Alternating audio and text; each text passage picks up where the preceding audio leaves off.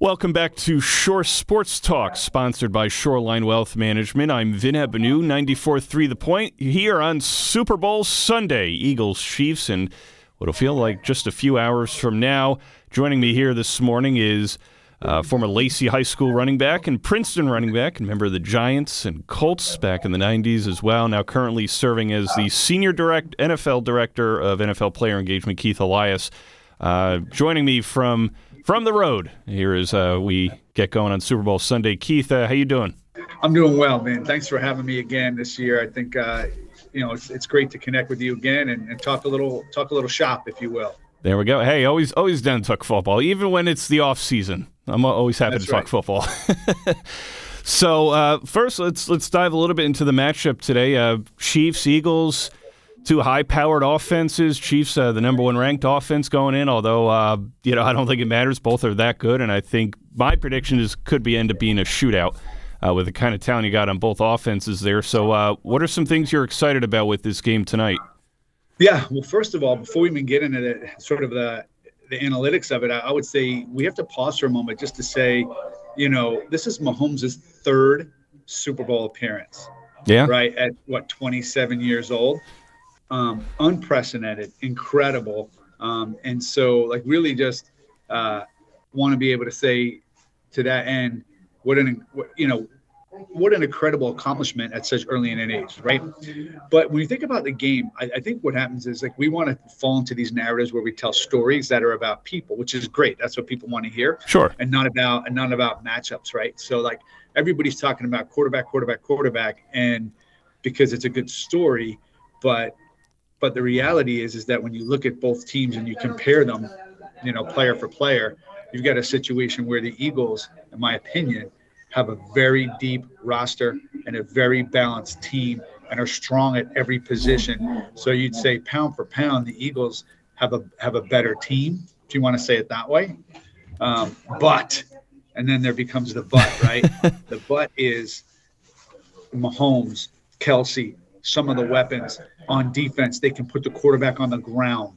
Those are essential elements. And so you say, well, the D-line here may be stronger from a depth perception, but this Chiefs D-line, they put people on the ground. They cause turnovers. So this game is going to be won on who gets the extra possession. But I'll say this, I think Jalen Hurts gets a little bit too much credit. I think the Eagles overall, Miles, that whole team, they are A.J. Brown. Man, they're really good. And, so it's not just a quarterback thing. It's going to be a team thing. That's, sure. I guess my point is to say this isn't a matchup of quarterbacks. It's a matchup of teams, right? So, and I don't know if you can pick it accurately. I think shootout may be a good thing to say, but it's really going to be who gets the extra possession. What defense forces the turnover. And I'll be looking at that down the stretch, that second half, that fourth quarter. Who gets the turnover in the fourth quarter? I guess if things are going well offensively for both teams, could be that last stand, okay, whose defense has enough in them to make that last stand towards the end? Eagles have a good D, including New Jersey native Hassan Reddick. And then the Chiefs, they've had a lot of rookies on that defensive front, but they got good guys up front in Clark and Jones who could scare the daylights out of any offensive line. Look what they did to Joe Burrow and the Bengals in the AFC Championship game. So, there could be and you never know with Steve Spagnuolo with what he can call up in a big game on defense and everything. So I think, defense could be that well-timed thing out in the fourth quarter with who makes that final stop. And that's what I'm saying. We focus so much on these quarterbacks. They're going to make their plays. They're athletic. They create. They're innovative. I think, again, right at this point, the Eagles may be a little bit more balanced on offense, but you can afford to be unbalanced if you're the Chiefs when you've got Mahomes and Kelsey, because Kelsey they have to almost use him like a running back. He's got to get 10 targets, right? He's got to be able to be that guy that gets open on those key third downs, right? And both teams have to protect the quarterback, but since they run, that gets a little trickier, and that's why I'm saying the defense that forces turnovers, the defense that puts that other quarterback on the ground, that's where it's going. That's what I'm looking for early and often. I wonder how often Andy Reid and Eric Bieniemy line up Travis Kelce out wide, sort of like a receiver. I know they did that a little bit in the championship game to try and draw some attention elsewhere. Chiefs obviously have good receivers, as well. And I guess we'll see what the final health report is. But all across the board, Mahomes has a lot of weapons to throw to, but his favorite is, of course, Travis Kelce. I wonder if they move him around and how often that would even work. Because I think no matter where Travis Kelce lines up, he's going to have a couple guys on him the whole game. Yeah, I mean, no doubt they're going to be innovative, but you also can't outsmart yourself. You can't get to the place where you're putting your tight end in a situation to get out open, but you're leaving Reddick on a running back, right? So you have to account for that. The Eagles' defensive line is the unsung hero here. I think if I'm not mistaken, it's funny that we're talking about sacks, but the Chiefs and the Eagles are number 1 and number 2 on sacks for the year. Okay. And so we go to quarterback. Well, I mean, it is true, but because you want to get the guy, but the second most important thing is the guy who puts that guy on his back, And so it's so cliche to say, but it really is going to come down to mistakes and turnovers. Do you think should we expect any surprises, I guess, from either team? I mean, I guess the biggest surprise in recent memory, Super Bowl-wise, was when the Saints went with an onside kick to begin the second half against the Colts. But, I mean, we saw the Philly special a few years ago, rather, with the Eagles. So, you expecting any kind of trick plays, surprises from either team? I think the surprise that I wouldn't be surprised is if the Eagles on offense become a tad conservative I'll say conservative, but it's not really – in terms of putting an emphasis on the run game, because if you're the Eagles, you don't just want to score. You want to keep the best way to beat Kansas City is to not let Mahomes play.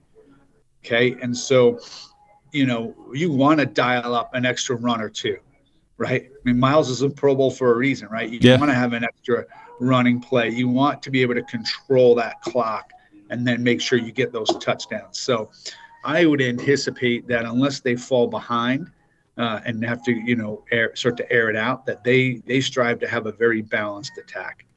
It's interesting talking about Mahomes here. I was wondering what he would end up looking like against Cincinnati with the high ankle sprain and something that could possibly take normally, a month and a half to heal. And he just looked a lot better than I thought he would dealing with that kind of injury. And talking to Tracy Wolfson after the game, he said, thank God for healing my body here.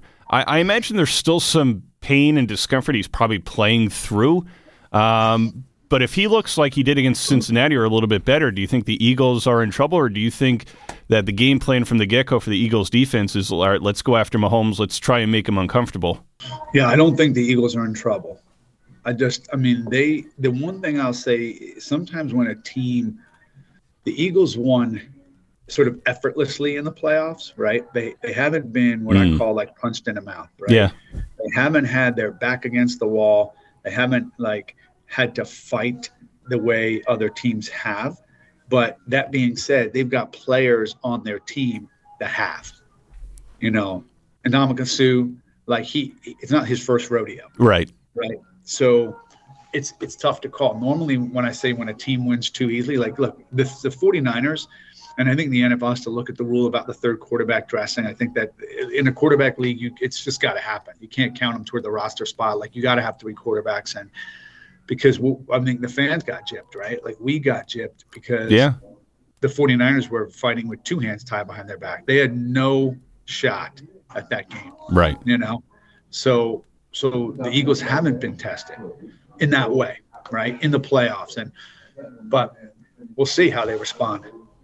That's a good point. I mean, certainly the Giants thought they could certainly beat Minnesota, but I didn't think they could match up talent-wise with what Philadelphia had on the field that day. And, to your point against the Niners, I had a feeling that once Brock Purdy went down, I was like, that's it. And it was no disrespect to Josh Johnson. He just hasn't played in that offense.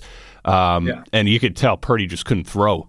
I was like, all right, well, they could do the Wildcat with McCaffrey, but how long could that actually work? And they just couldn't get anything on the offense. And I think San Francisco's defense in that game just got worn out by the second half. They were just on the field all game. Yeah. And we'll see. I guess we'll see early. probably, with what Kansas City could do.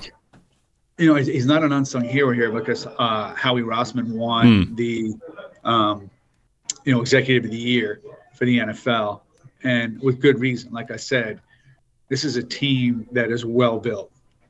In every position, they're sound, and they can play. They play the run well. They play the pass well. Like I said, I think they were second in the league in sacks, right, next to the Chiefs, right. So these are and offensively, AJ Brown, what a pickup. Yeah.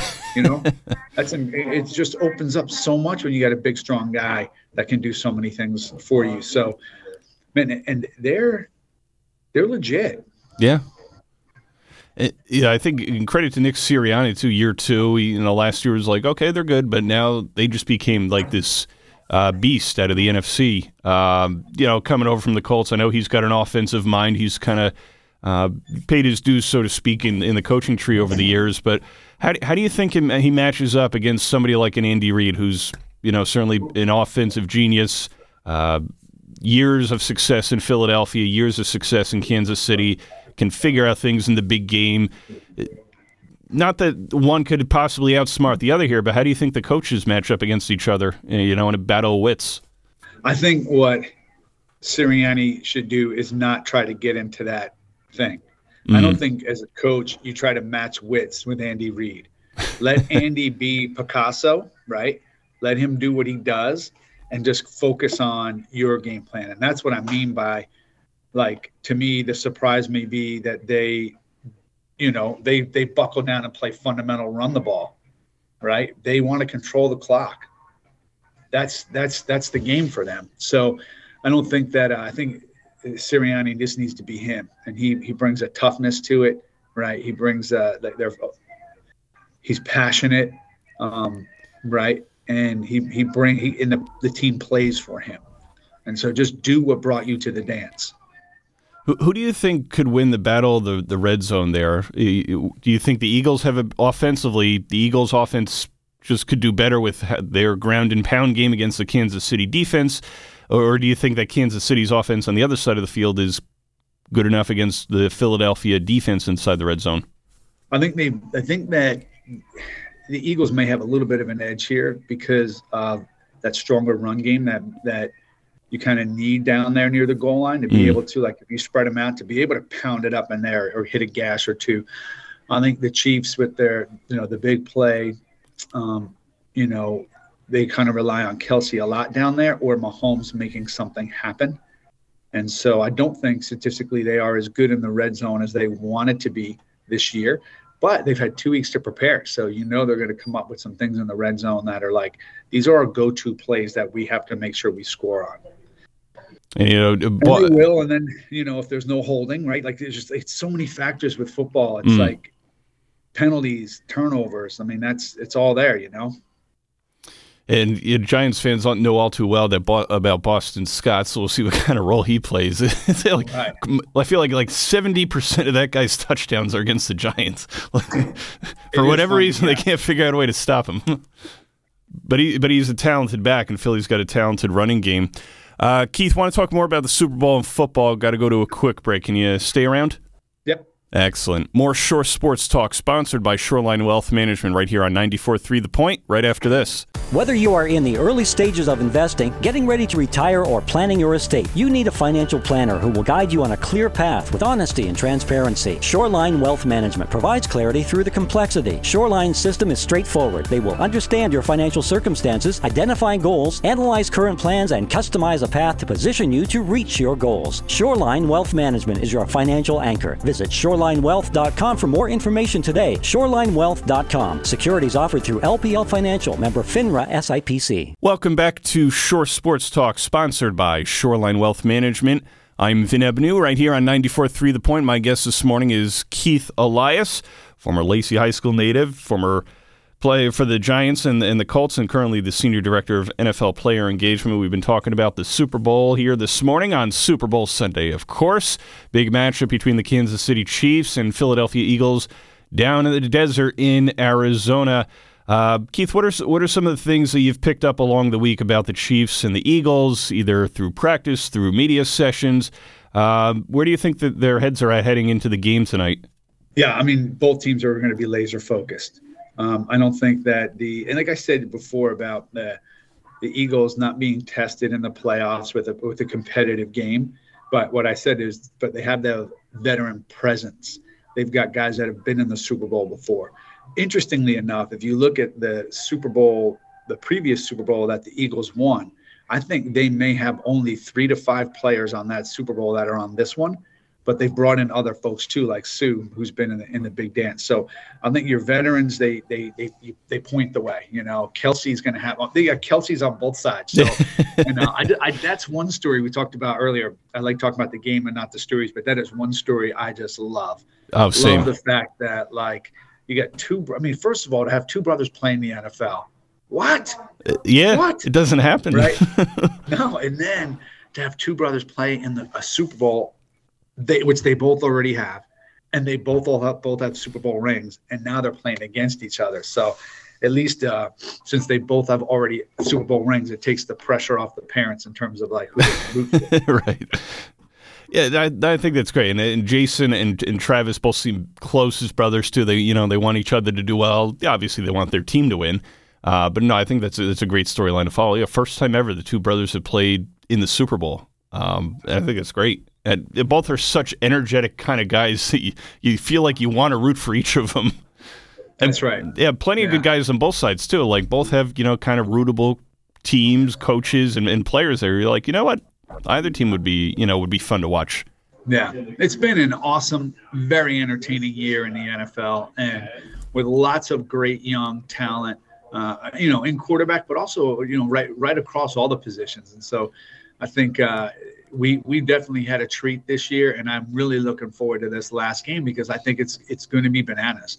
I don't expect a blowout either direction. I do expect a well fought game that's going to go into the last, not just fourth quarter, but the last 2 minutes. And again, who gets that extra possession, right? And we got some Jersey guys in there, too. You mentioned Hassan Reddick before from Philadelphia, and then rookie Isaiah Pacheco, running back for Kansas City, went the Jersey route from Vineland to Rutgers, and a rookie running back who's making a big splash, for a seventh-rounder out of Rutgers. Jersey guys who have those are just in the Super Bowl, but we got Kenny Pickett out of Ocean Township playing for the Steelers, Mike Gesicki for the Dolphins at the moment. And then, some other Jersey guys that have played in the NFL, obviously yourself included for when you played. But, a little Jersey pride over the years, too. What does it say about some of the talent that's come out of New Jersey over the years? No, it says a lot, right? And I love this. At least I can speak for myself when I played here.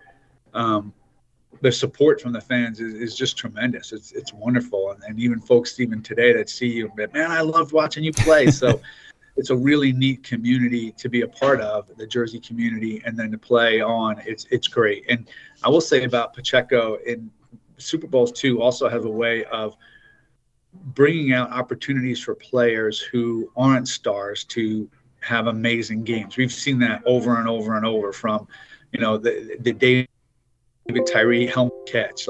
He's a household name, but before that, how many people knew him? Yeah. Right. So there's always these guys that come in and steal the show, and he has that ability to do that. So that'll be interesting to watch. We see Jersey guys kind of go to colleges, all over the country to play football and everything, and I think a lot of conversation gets started about some of the talent, at the high school level, even college level, down in the southern states, Florida, Texas, and everything else. But I think sometimes people overlook the kind of athletic talent that is all over New Jersey. Just Ocean and Monmouth County alone, what kind of talents come out of here over the years. What is it about, you think, New Jersey athletes that, just bring out that competitiveness that can go on to play professional ball in football or I guess any other sport? Yeah, I think there's no secret here that the New Jersey culture itself breeds a toughness, right, and a competitiveness, whether it's for a parking spot or, oh yeah, for a touchdown, right? So I think that's this part of the culture here, and there's support and there's love and there's family, and all those things are helpful to for athletes to succeed. It's not just the skill and the genetic talent on the field. It's really a support system off the field when you're talking about competing at the highest level. Keith, I want to ask, go into what you're doing with the NFL now as Senior Director of NFL Player Engagement, just to give people another idea of, what you do and how many different athletes within the NFL that you help. So what is it that you do to help out these athletes on and off the field? Yeah, so like the NFL Player Engagement, we serve, equip, and empower players before, during, and after their NFL experience. And the way we do that, we kind of, in a couple of different buckets, financial literacy, continuing education, and personal and professional development. So we create workshops for guys to be able to work on their off the field pursuits, and at the same time want to build them up to be the best athletes, the best husbands, the best sons, the best brothers that we can. And so whether it's a fatherhood roundtable that we do at a club, or whether it's a broadcast workshop for guys that want to get into calling games after, we try to just connect with players in a way that helps them and supports them holistically wherever they are. Their transition in. So we curate and help execute at the club level all of the rookie programming, right? And there's 18 modules that players have to go through, from financial things to mental health things, and how to cope with stress, and how to create a budget, and all these different things that we want to equip them to be as successful as possible on the field. And then also off the field, we talk about healthy relationships, unhealthy relationships, substance abuse, making sure they're educated on coping mechanisms and all the things that, again, help them become a better person as well. So it is a very fulfilling thing to be able to help young men become as successful off the field as they were on the field, both in their private life and their professional life. What are some of the biggest topics, issues, concerns that have come up with some of the NFL players over the years, working with you and your office and your team, to things that they would like to seek out help with, or services with, or just kind of start a conversation about? Yeah, no, I think there's three essential areas, and one is finances, right? Because wealth isn't what you make, it's what you keep. And so the wealthiest people in the world are the ones who have more left at the end of the month. And so it doesn't matter how many zeros you make, it's how much you spend. So that's number one. We really want to talk about how to create generational wealth and how to be responsible with that. Then I think the second thing is relationships.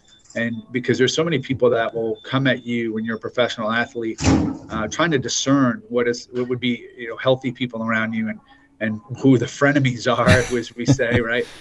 That's important. And then I think thinking about that transition when it's over, and what are the things that we can put in place to support guys in their next endeavor, whether it's giving them opportunities to see how to run a franchise, how to be an entrepreneur.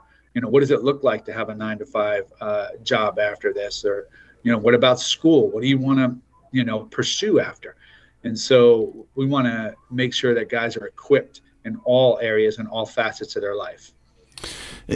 Has the issue of concussions come up a bunch? I know it's certainly there's been a spotlight shined on cases like with what happened to Tua Tagovailoa a couple times this season. Do you feel a lot of concern among players or players' unions about dealing with concussions, or allowing for a healing process, or the testing that's involved with it? Yeah. Well, I think as a player, I'll speak as a player here, as a former player, and not as an employee for a second. I'll speak as a former player, is that there's a concern for all injuries. As you see players who've played the game before you, you don't want to be the guy that can't get out of bed, that can't. And so you really want to make sure that you do the things that you need to do in between your games and when it's over. Staying flexible, continue to weight train, continue to eat healthy. Vital. It is vital that you stay ahead of the curve. I've seen a lot of former players this week. We call them legends, are part of our legends community. And staying physically and mentally fit is really key. In terms of concussions, now I know the NFL is constantly looking at the data, the analytics, the protocols to improve, to enhance, to make sure that we do what's right for the players. I mean, look at the rules that have been changed, even from kickoffs.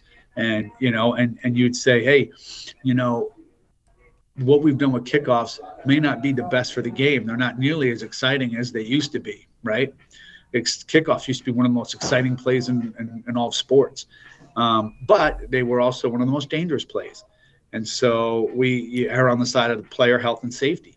And then we move that accordingly, and we find that balance and we innovate. So, yeah, I think we're always learning.